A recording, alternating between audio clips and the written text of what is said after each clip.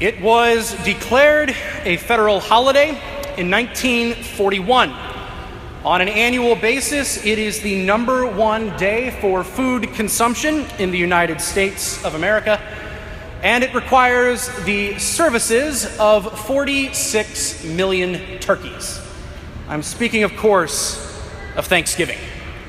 And while that day and all of that wonderful food is 45 days, 11 hours, and 27 minutes away, I do want to talk about Thanksgiving today because it is the central theme of these readings. So in the first reading, we had Naaman, this Syrian army general, going to the prophet Elisha, asking him to rid him of his leprosy. And Elisha tells him to wash in the Jordan River 7 times. And Naaman does this, and he's cured. And as a result, he runs back to Elisha and thanks him. And likewise, in the gospel, we essentially have the same story, except Jesus only amplifies the healing. He heals 10 lepers. And the one who is truly justified, the one who is truly healed both in body and soul, is that Samaritan foreigner that came back and thanked him. And these two stories show us that Thanksgiving is something that is innate. It's something that all of us have. Every human being has a desire to give thanks.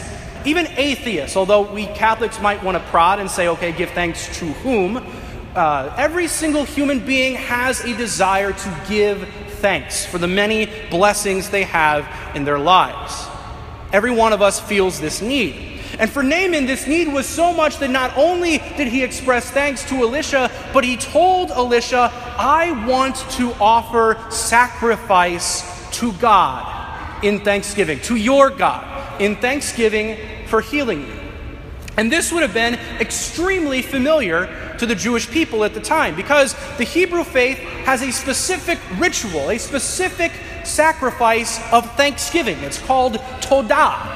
And in Hebrew, that word Todah literally means thank you. And it's a sacrifice of thanksgiving to God for being delivered from some sort of peril or a disease, like leprosy. And the redeemed person would invite friends and family to their house to participate in a sacrificial meal. Does this sound familiar to us as Catholics? Do we not have a Catholic equivalent to this sacrifice of thanksgiving, this sacrificial meal? Well, we do. And we're all attending it right now. It's the Mass.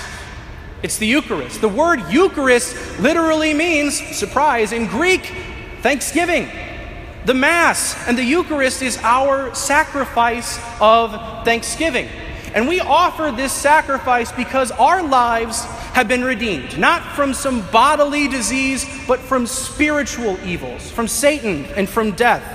And we show our gratitude by gathering here for this sacrificial meal of thanksgiving. Because the Eucharist, more than just cures our bodies, it strengthens and renews our souls. And just like Naaman went to God to offer thanksgiving, and as that Samaritan went to the feet of Jesus and said, thank you, we do the same here at Mass. The Mass is the greatest Thanksgiving meal we could ever have.